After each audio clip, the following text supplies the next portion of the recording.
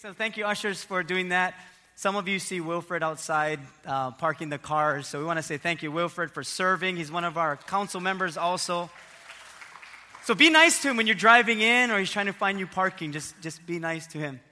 Well, this is our Wednesday Equip and Disciple, so we welcome you tonight. If this is your first time and you have not been here ever before, we want to say welcome to you too. We're going to have a fabulous time. Some of you break up into the different groups, and we have our Bible study as well as our topical study that will be happening tonight.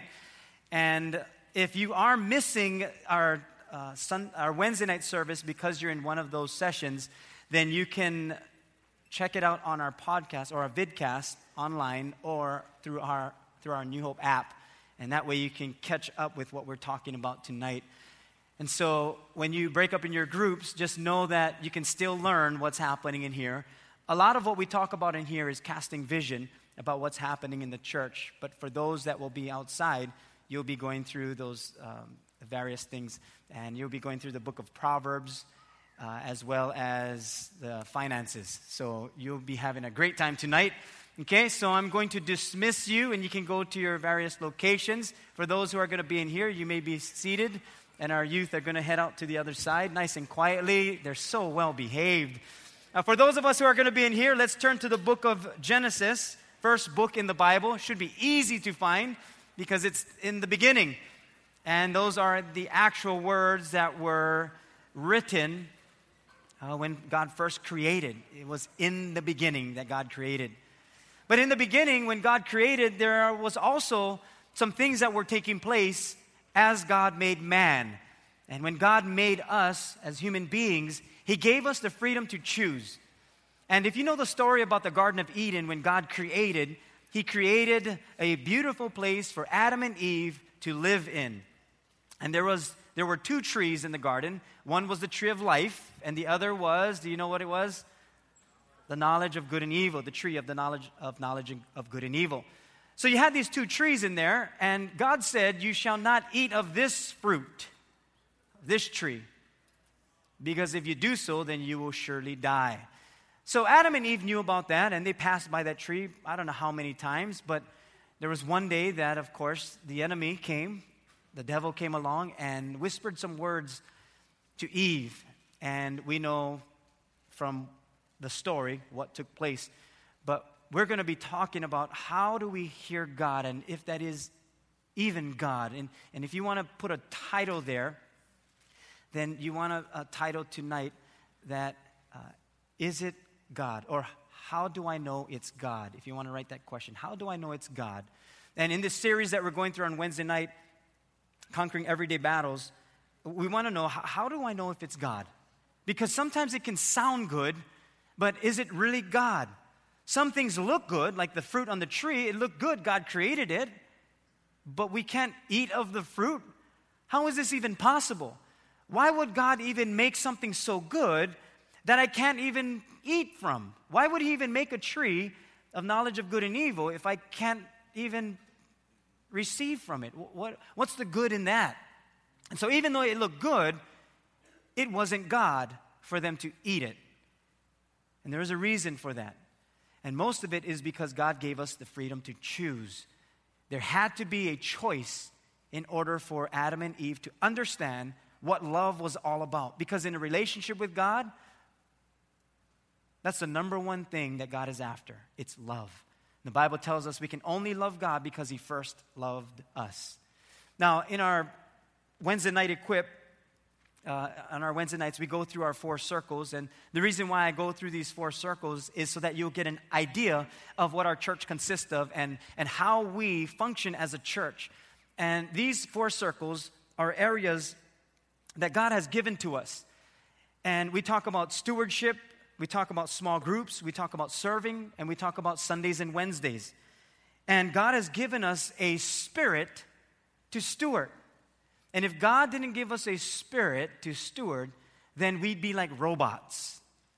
If we didn't have a choice to obey, then we would be like everything else that must obey God, like the planets in our solar system. They just rotate because of God's word. When God said, let there be light, light must shine. That's the choice that's the only choice that light has. It's to shine. And so when God created us, He gave us the freedom to choose so that we could love Him. And so being wise stewards of our spirits, we're going to look at tonight, how do I know if it's God? And some time ago, Heidi and I had this phone call from this one person that was shooting a movie here in Hawaii. And they said, hey, if you want to be a part of one of the extras, then we have a role for you to play in. And it's a movie that we're shooting it was going to be on Oahu. And if you fly out, and they gave us a certain time, if you fly out, you can meet us there. And then we're going to do this quick shooting of this film. And just your scene, and then we'll pay you like $300-something, and we'll fly you over, and you'll be fine with it. You'll get that you'll get the paycheck for it, and then who knows where that will lead? It may lead to another thing, and then so forth. So as time went on, Heidi and I was thinking about this, and we had to fly there. Plus, we had to front the money. So we fronted the money, and then it turned out that it was a scam. And for Heidi and I, we were out $300-something. We were out of that, and we didn't even have that much money. So we lost money on that. And I thought about scams that happen, and even in our day today, there's right now a tax scam that's going on, if you didn't hear about it. And someone will call you on your phone and say, don't hang up. If you do, the police will be at your house in a moment, and you'll get arrested because you owe back taxes. So one thing we know is the IRS will never call you on the phone. They're just not going to do that. They're going to do it another way, probably through the mail, and there's a process. So if someone calls you up and says, if you hang up the phone, the police are going to come to your house, say, okay, send them, click, hang up the phone. It's a scam. So Heidi and I was out that much money. People in this tax scam are out, they're out of their money. As well as those who are doing this scam, they accumulated millions of dollars. And we hear about scams all the time, especially because of the internet. We're going to get emails, and we're going to have our Facebook posts saying different things, and we're going to get duped into thinking that this is the truth. And it's hard to discern, because if you're in a lifestyle that kind of matches up to that, then you're going to freak out. You're going to say, this must be real. Well, for Adam and Eve, they were close to God. They had a relationship with God. They didn't have anything that separated their relationship with God. There was nothing there that caused them to have a bad relationship with God until someone shows up. And I'm going to read to you, and if you have your Bibles, Genesis chapter 3, I'm going to read from verses 1 through 6. And if you don't have your Bibles, it's okay, I'll read it. So now they're in the garden, and the serpent was more cunning than any beast of the field which the Lord God had made. And he said to the woman, has God indeed said, you shall not eat of every tree of the garden? And the woman said to the serpent, well, we may eat of the fruit of the trees of the garden. It's almost like she's saying, hello, how are we going to survive? There's a lot of trees here. We can eat of any tree of the tree of any of the fruit trees. But of the fruit of the tree which is in the midst of the garden, God has said, you shall not eat it. And then she adds her own words, nor shall you touch it, lest you die. So the devil is very crafty. The Bible says he was more cunning than any of the beasts of the field which the Lord God had made. So the devil knows what to say. In other words, he will kind of slip in some words here and there that will cause you to be distracted from what God is actually saying to you. So even though God speaks something to you, and then the devil comes in, you're going to begin to twist what God has already said due to our own human nature. Because if the devil can just cause us to twist just a little bit of what God said, then we'll begin to consider what the devil has said. And that's what he's doing right here with Adam and Eve. Well, in this case, with Eve. And so the woman said, no, God said, you shall not eat it, nor shall you touch it, lest you die. And God didn't say, don't touch it. He just said, don't eat it. Then the serpent said to the woman, you will not surely die, for God knows that in the day that you eat of it, your eyes will be opened, and you will be like God, knowing good and evil. So when the woman saw that the tree was good for food, that it was pleasant to the eyes, and a tree desirable to make one wise, she took of its fruit and ate. And then, like any good woman, she fed her husband. So she also gave to her husband, and her husband ate. Then the eyes of both of them were opened. And then they knew that they were naked, and then they sewed fig leaves together and made themselves coverings. So now their relationship with God is shaky right now. And now they're in a place where their relationship is so broken with God that they don't want to be in His presence. In fact, God looks for them and says, "Hey, where are you?" And Adam said, "Oh, I was hiding because I was afraid. I was ashamed because I was naked." And God says, "Did you eat of the fruit? Who told you you were naked?"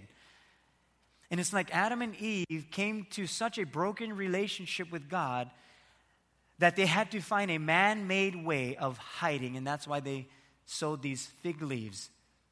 These fig leaves wouldn't last long. They would only crumble. And it's like us. When we choose to disobey God, we can only cover up ourselves with only a human way of thinking, which doesn't last long. It'll soon crumble. And whenever we have these battles that we deal with every day, especially when we say, "I don't know if it's God." How do I know if it's God? How do I even know if it's His voice? When we deal with those kinds of thoughts, we must go back to God.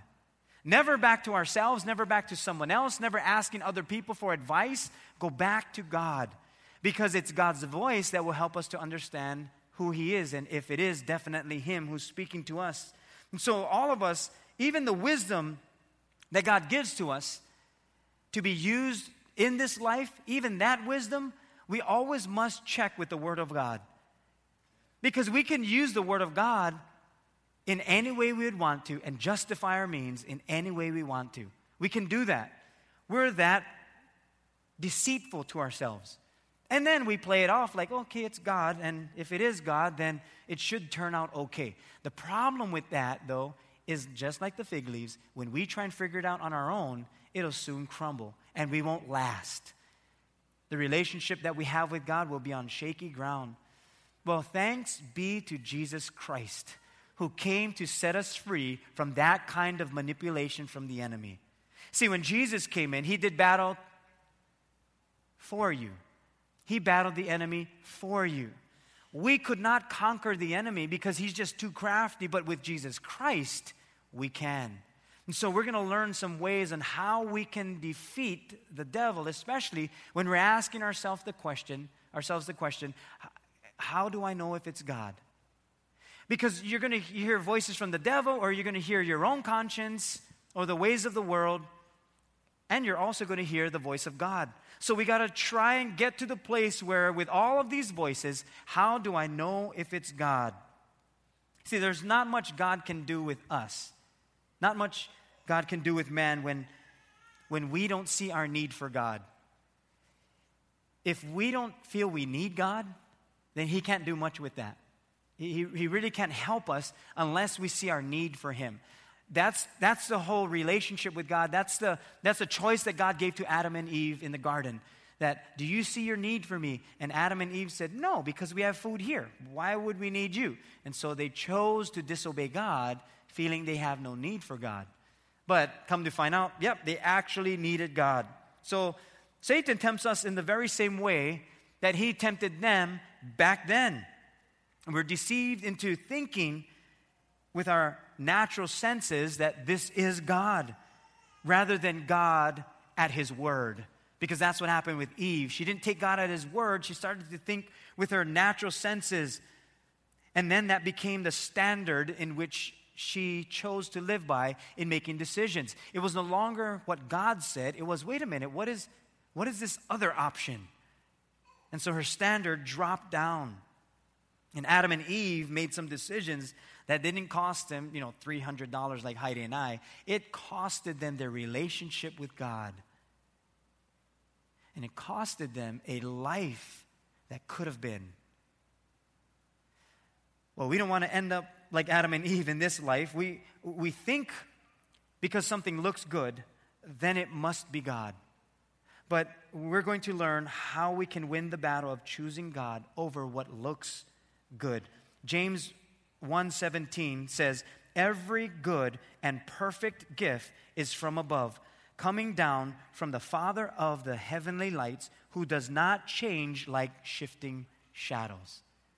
So the Bible is telling us that even though we change, even though we shift, God never does. God has a way for us to live a certain standard so that as we live in this world, we won't get duped by the enemy. We can actually live by the standards of God. So it's not God who changes, it's us. And every person can sharpen their decision-making process by applying these 3 biblical principles. And the first one is this, and you can write this in if you're taking notes: measure good by God's standard. Measure good by God's standards. I don't know if we have our notes up here, but do we have our notes? That way they can follow along. That way I don't have to repeat myself over and over. But measure good by God's standard. And God has a standard. He has a standard, not just good. You know, we use the word good in so many different ways, but God's standard is more than just good. Because how do we know what good means? Do we say, oh, it's good for me, so it must be God? How do we know what's best for us, not what's good for us? We got to realize that there are things that are good for us, but then there are things that are best for us. And we want to learn what is God's best for us. So measure good by God's standard. Matthew 19, verse 16, it says, someone came to Jesus with this question. It said, "Teacher, what good things must I do to have eternal life?" What good things must I do to have eternal life? "Why ask me about what is good?" Jesus replied. And he said this, "Only God is good." That's what he said. Only God is good. So if Jesus is saying only God is good, what happens to good people? Because we say, why do bad things happen to good people? And we use that word good as a way to describe people or something that happened that was good. We describe it, but the response that Jesus gave was only God is good. In other words, here's what happened in our world. God is good, and then we have the things in the world that is good. And so we actually took these 2 definitions of good and we kind of leveled it out. And instead of us saying, there is only one that is good, we said, no, there's also this kind of good and this kind of good. There's also this kind of good. And this kind of good can happen to me. And therefore, we get God's good and how good God is meddled with good in our world. So by the time it comes to God's standard of what good is, we don't know what it is. It's all mixed up. And Jesus said there's only one who is good, and that's God. Only God is good. For Heidi and I, when we first got married, it took us 7 years. Now, we met when I was 12 and she was 13. So we were together for 7 years before we got married. So I was 19 and Heidi was 20. And I remember going through marriage counseling, and they were talking about finances. They were talking about when you make decisions, how to make decisions, and then how to parent your children. How are you going to do that? How are you going to discipline your children in the ways of the Lord? So we're going through all of that. And then through the marriage counseling, they said this one phrase that stuck with me. And this was our standard for our marriage. And just like in a sentence or two, the pastor said, "Oh yeah, and divorce is not an option." And then he continued on. And I said, wait, what do you mean? He says, yeah, divorce is not an option. And then he gave us the standards for which the Bible says if there is marital unfaithfulness, then there is that option.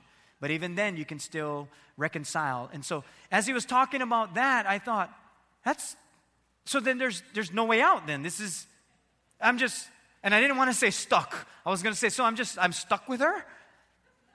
Because in the way of the world says, hey, you can, you cannot. You can, you cannot. If can, no can. I was going to say burn us. If no can, then just dismiss them. That's kind of the ways of the world. And what I caught from that pastor is, if there is an option, I will always take it. So with Heidi and I, we said, okay, then that's not an option. That's just not an option. Abuse for Heidi and I was never an option. It just wasn't an option. Heidi and I had to go from the world's standard of good to God's standard of good. That verbal abuse, physical abuse, divorce is just not an option. And because of that standard, you know what it caused us to do? It caused us to press into the Lord.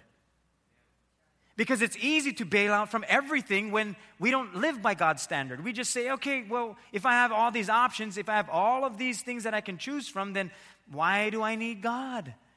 And God is saying there is a standard here that is best for you. And that's why He put the tree in the Garden of Eden. He said, here's a standard in which you are to live by. But you choose. And what happened with Adam and Eve is they kind of just blended in with everyone else after that. Because they didn't live by God's standard. When Jesus came, He came to set us free from the world's standard. And He said, here's the standard of God in which you are to live by. It's holiness. It's not perfection, because we can't live a perfect life. But He says, there's holiness that I want you to live by. And I knew that because God gave that to Heidi and I, the only option we had was to turn to God. That was the only option.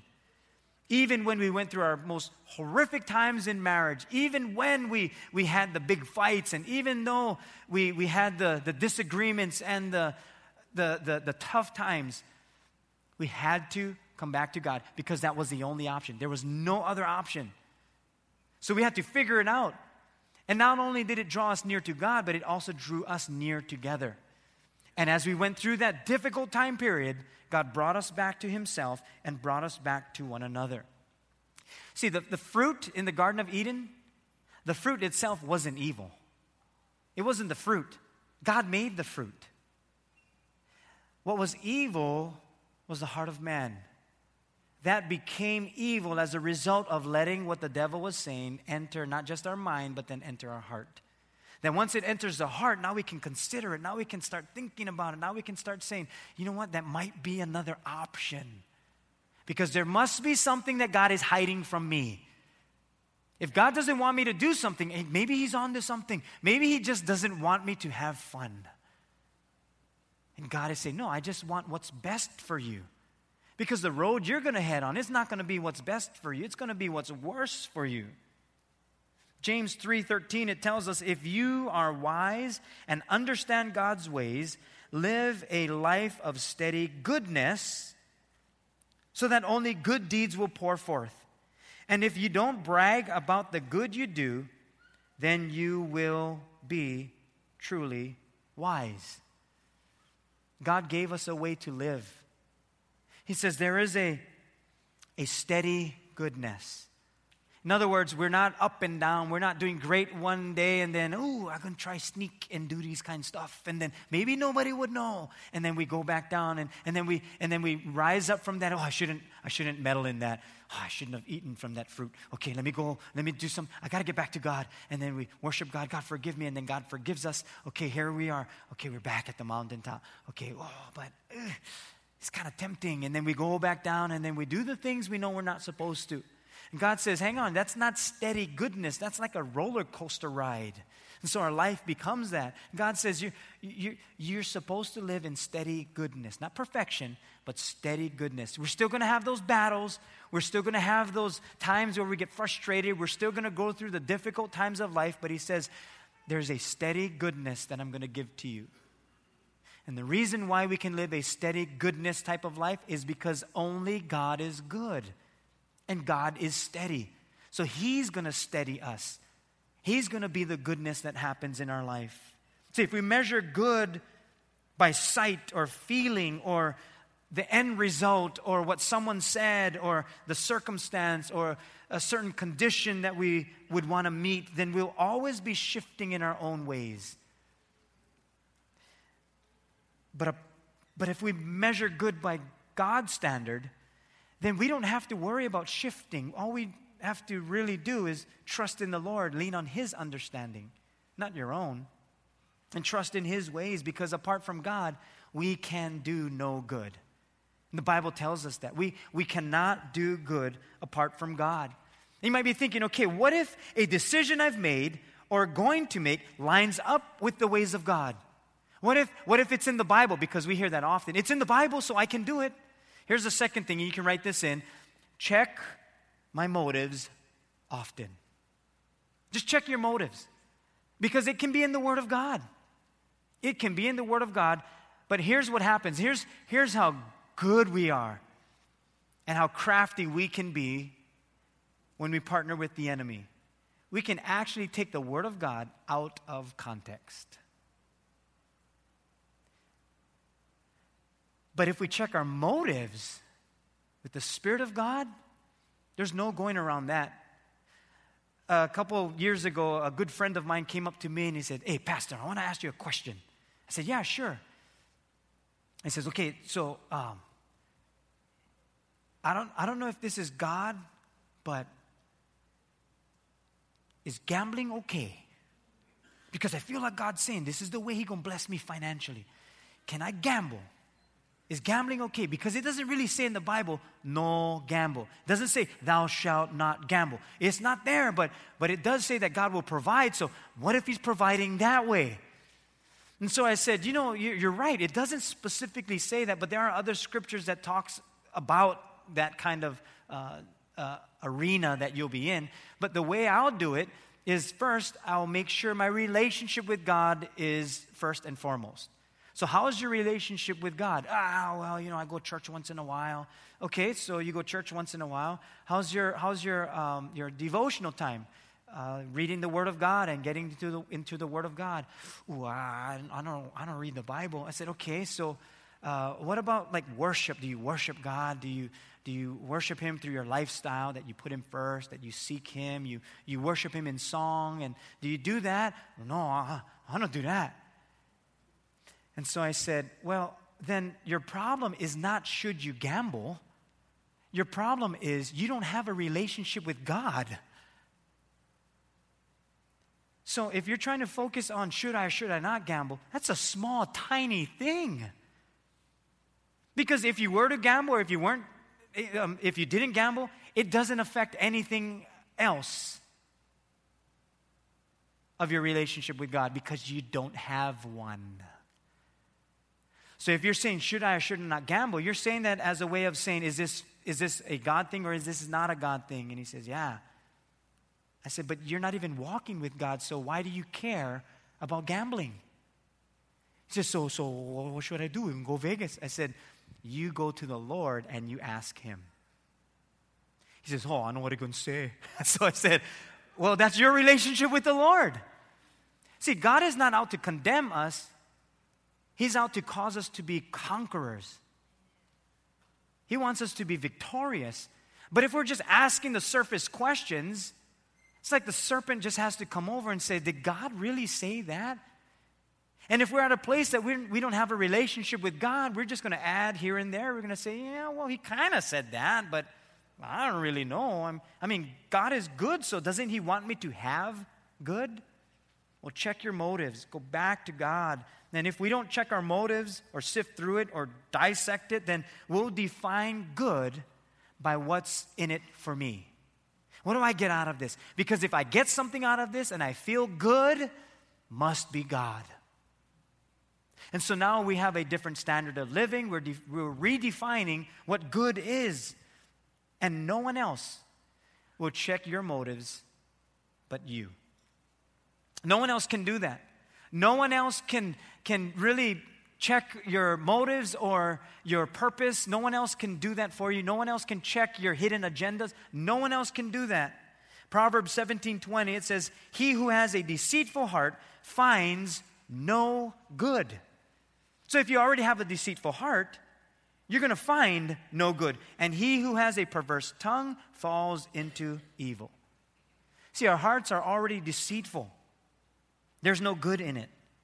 Add to that a perverse tongue, and no wonder we end up in the pit. It's like we just have no clear direction, and God says, that's why you need me. It's like the bridle of a horse. That's what perverse means. It means to turn this way and that way. The bridle of a horse, that's what it does to the horse. It makes the horse turn this way or that way. There are many bridles out there in life that will make you turn this way or that way that has nothing to do with God. But it sounds, feels, and even looks good. And then we follow those ways rather than the ways of God. You're going to have seasons where people are going to say, oh no, you should invest in this. You should buy a house. You should rent. You should get a new car. You should see this person. You should dump that person. You should do this. You should do that. And so you're listening to all these voices, and it's like you have to go back to the Lord and say, okay, Lord, I got to make some decisions, but what are you saying? Because I want to check my motives. I want to check what's happening on the inside. I don't want to be led by the bridles out there. I don't want to be led astray. I want to hear what you have to say. And I always look at it this way. Wait on the Lord, not what looks good. You wait on Him. Not what looks good, not what feels good. Not what looks right, not what feels right. Because people will say, oh, just follow your heart. The Bible says the heart is deceitful and desperately wicked above all things. And who can know it? Jeremiah 17, verse 9. If our heart is that deceitful, why in the world would we follow our heart? And God knows it's that deceitful. That's why Jesus, when He came on this earth, remember what He told His disciples before they followed Him? He said simple words, 3 words. Come, follow me.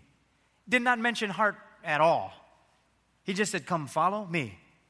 And they were like, okay, are we mending nets? Okay, we're going to follow you. Oh, I'm fishing. Come follow me. I'm going to follow you. And they did, because Jesus knew that our hearts are deceitful. And it's wicked, desperately wicked, and no one can understand it.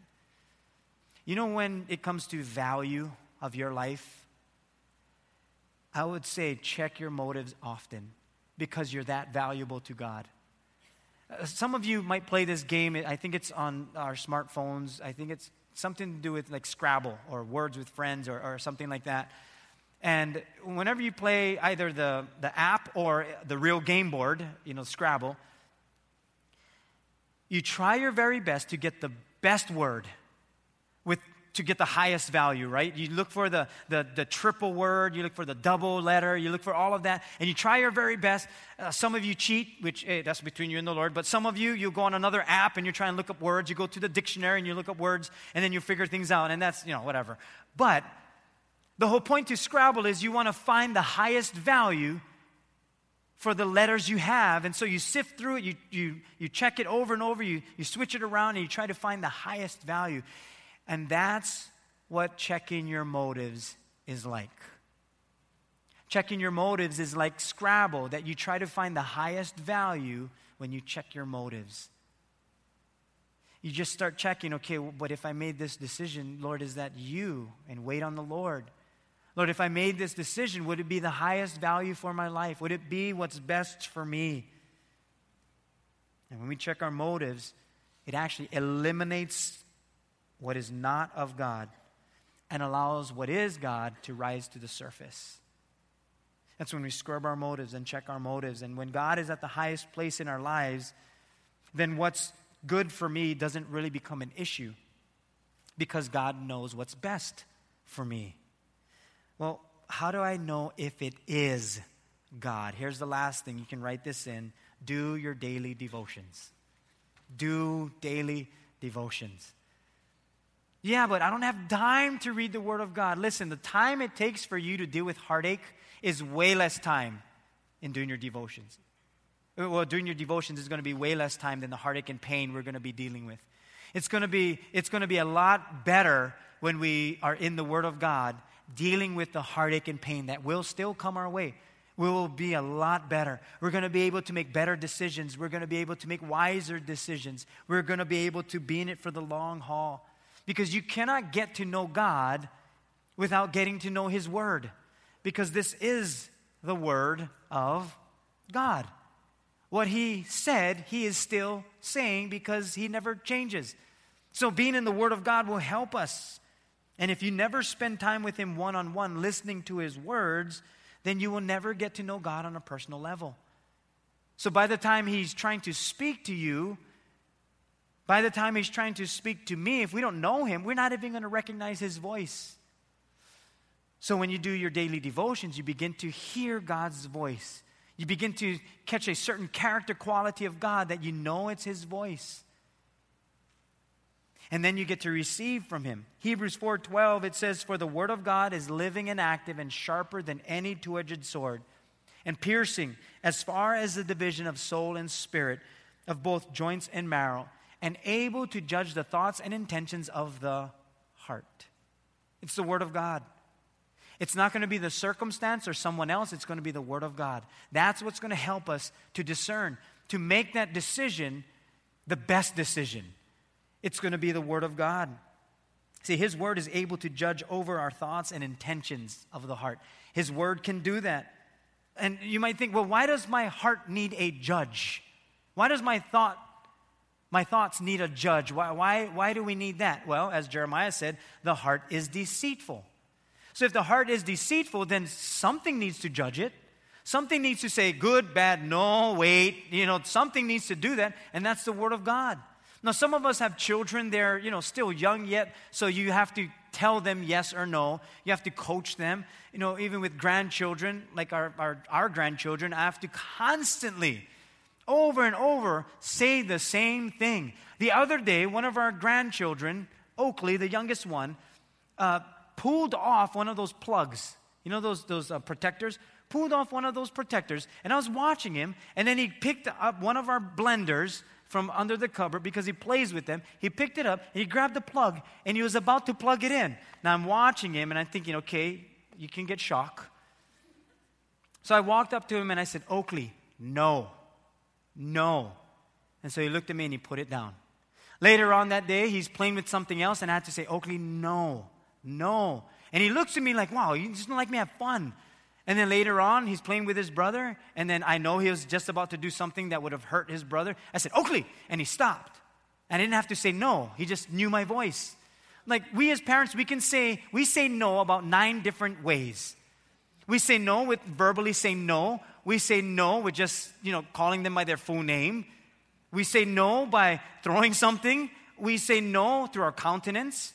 Or if they ask us, "Hey, Mom, I can go out tonight," and you're like, "Oh, come on, Mom." You say no in so many different ways. Well, God says no. He says no many different ways. But if we don't know His voice, we won't hear it when He does say no. We won't recognize it when He says, "That's not what's best for you." If we spend more time in the world than we do with God, we're going to listen to the ways of the world, and that's going to sound like God's voice. And all the devil has to come in to do is deceive us. That's what he did with Adam and Eve. He just deceived them. He deceived Eve, actually, when he said, "This is not what God said." And he can do the very same thing with us. That's what he does. He deceives us. John 15, verse 4, it says, "Remain in me, and I will remain in you. For a branch cannot produce fruit if it's severed from the vine, and you cannot be fruitful apart from me." Now, if you cut off a branch from the tree, it still looks good. It's still green. But if you wait and watch, after a while, it'll soon wither and die. And for some of us, when we sever ourselves from God, we're doing okay, we're fine. Look at how great, we're doing great. But you watch, after a while, we wither away and die. John 10:14, I love how Jesus says this, and he kind of wraps everything together. He gives us his grace and his comfort. He says, "I am the good shepherd. I know my own sheep, and they know me. Just as my Father knows me, and I know the Father." And this is what Jesus says to us. "I lay down my life for the sheep." Now, why did Jesus have to lay down his life for us, as he calls sheep? Well, sheep get led astray easily, very easily. So he likens us to sheep. But he said, even though you get led astray, I will still lay down my life for you. Yeah, but I've been disobedient. I've done some things that I thought it was good, but I guess it's not you. Well, I will still lay down my life for you. Yeah, but what if I've strayed from you so far? He said, I still lay down my life for you. But I've done some horrible things. Yeah, I saw that coming. Tried to speak to you, but it just wasn't connecting. But I still lay down my life for you. But Lord, I'm not worthy to have that much value. It's like Jesus has to draw us back to Him, away from the garden, away from the tree of life, away from the tree of knowledge of good and evil, away from our own way of thinking, and He kind of draws us near to Himself and just reminds us that when He first created us, it was good. The good that God saw was not in what we were going to do. The reason why God said it is good was because of the relationship we have with Him. Because your good and God's good is completely different. There is no one that is good, not one. But God is the one that is good. If you ever want to know if it's God, don't start looking at, is it good? Is it going to be good for me? Because if it is God, it will be good. You won't have to worry about if it's going to be good for you. Because God will be with you. And that is what is most important. That's why Jesus gave His life. What we so desperately chase after has never laid down its life for us. But Jesus did. Pursue Him, and He will help us conquer everyday battles when we start questioning, is it really God? Because you'll know Him, not circumstance. Because God is good. Would you pray with me? Let's bow our heads. Lord, we live in a world that camouflages what is good for us in your eyes. We have an enemy that is so crafty that he's able to twist and make what you have already said seem like you're hiding something from us. That there is life more than just having a relationship with you, that there is something out there that we're missing out on. But if we have a relationship with you and we spend time with you, we do our devotions or we read the Bible, we check our motives, we live by your standard, and we measure good by your standard, then what's best for us will be happening because you're what's best for us. You're the reason why we live and exist and breathe. And without you, Lord, we would just exist in this world and blend in with everyone else, but we're not supposed to be. We are more than conquerors in Christ. And so you've given us a life to live that's best for us, not just to live a so-called good life. You want us to live a God life, a life that represents you well, a life that reflects you well, a life that you intended for us to live by. And so I pray for all of us tonight, Lord, regardless of where we came from, what our past looks like, what's happening in our life today, Lord, it's from this point on that we will live by your standard, that we will scrub our motives, we will check our motives, that we'll spend time with you, dig into your word, worship you with our spirit, so that when it comes to making decisions, we don't have to wait for the situation to know our answer. We already know our decision because we've spent time with you. And you're able to do that because you are good. Thank you for being a good God and for helping us to conquer everyday battles. It is only through your Spirit. For apart from you, we can do nothing. But with you, all things are possible. We thank you for that and being our God. We pray this in Jesus' precious name. And we all said, amen.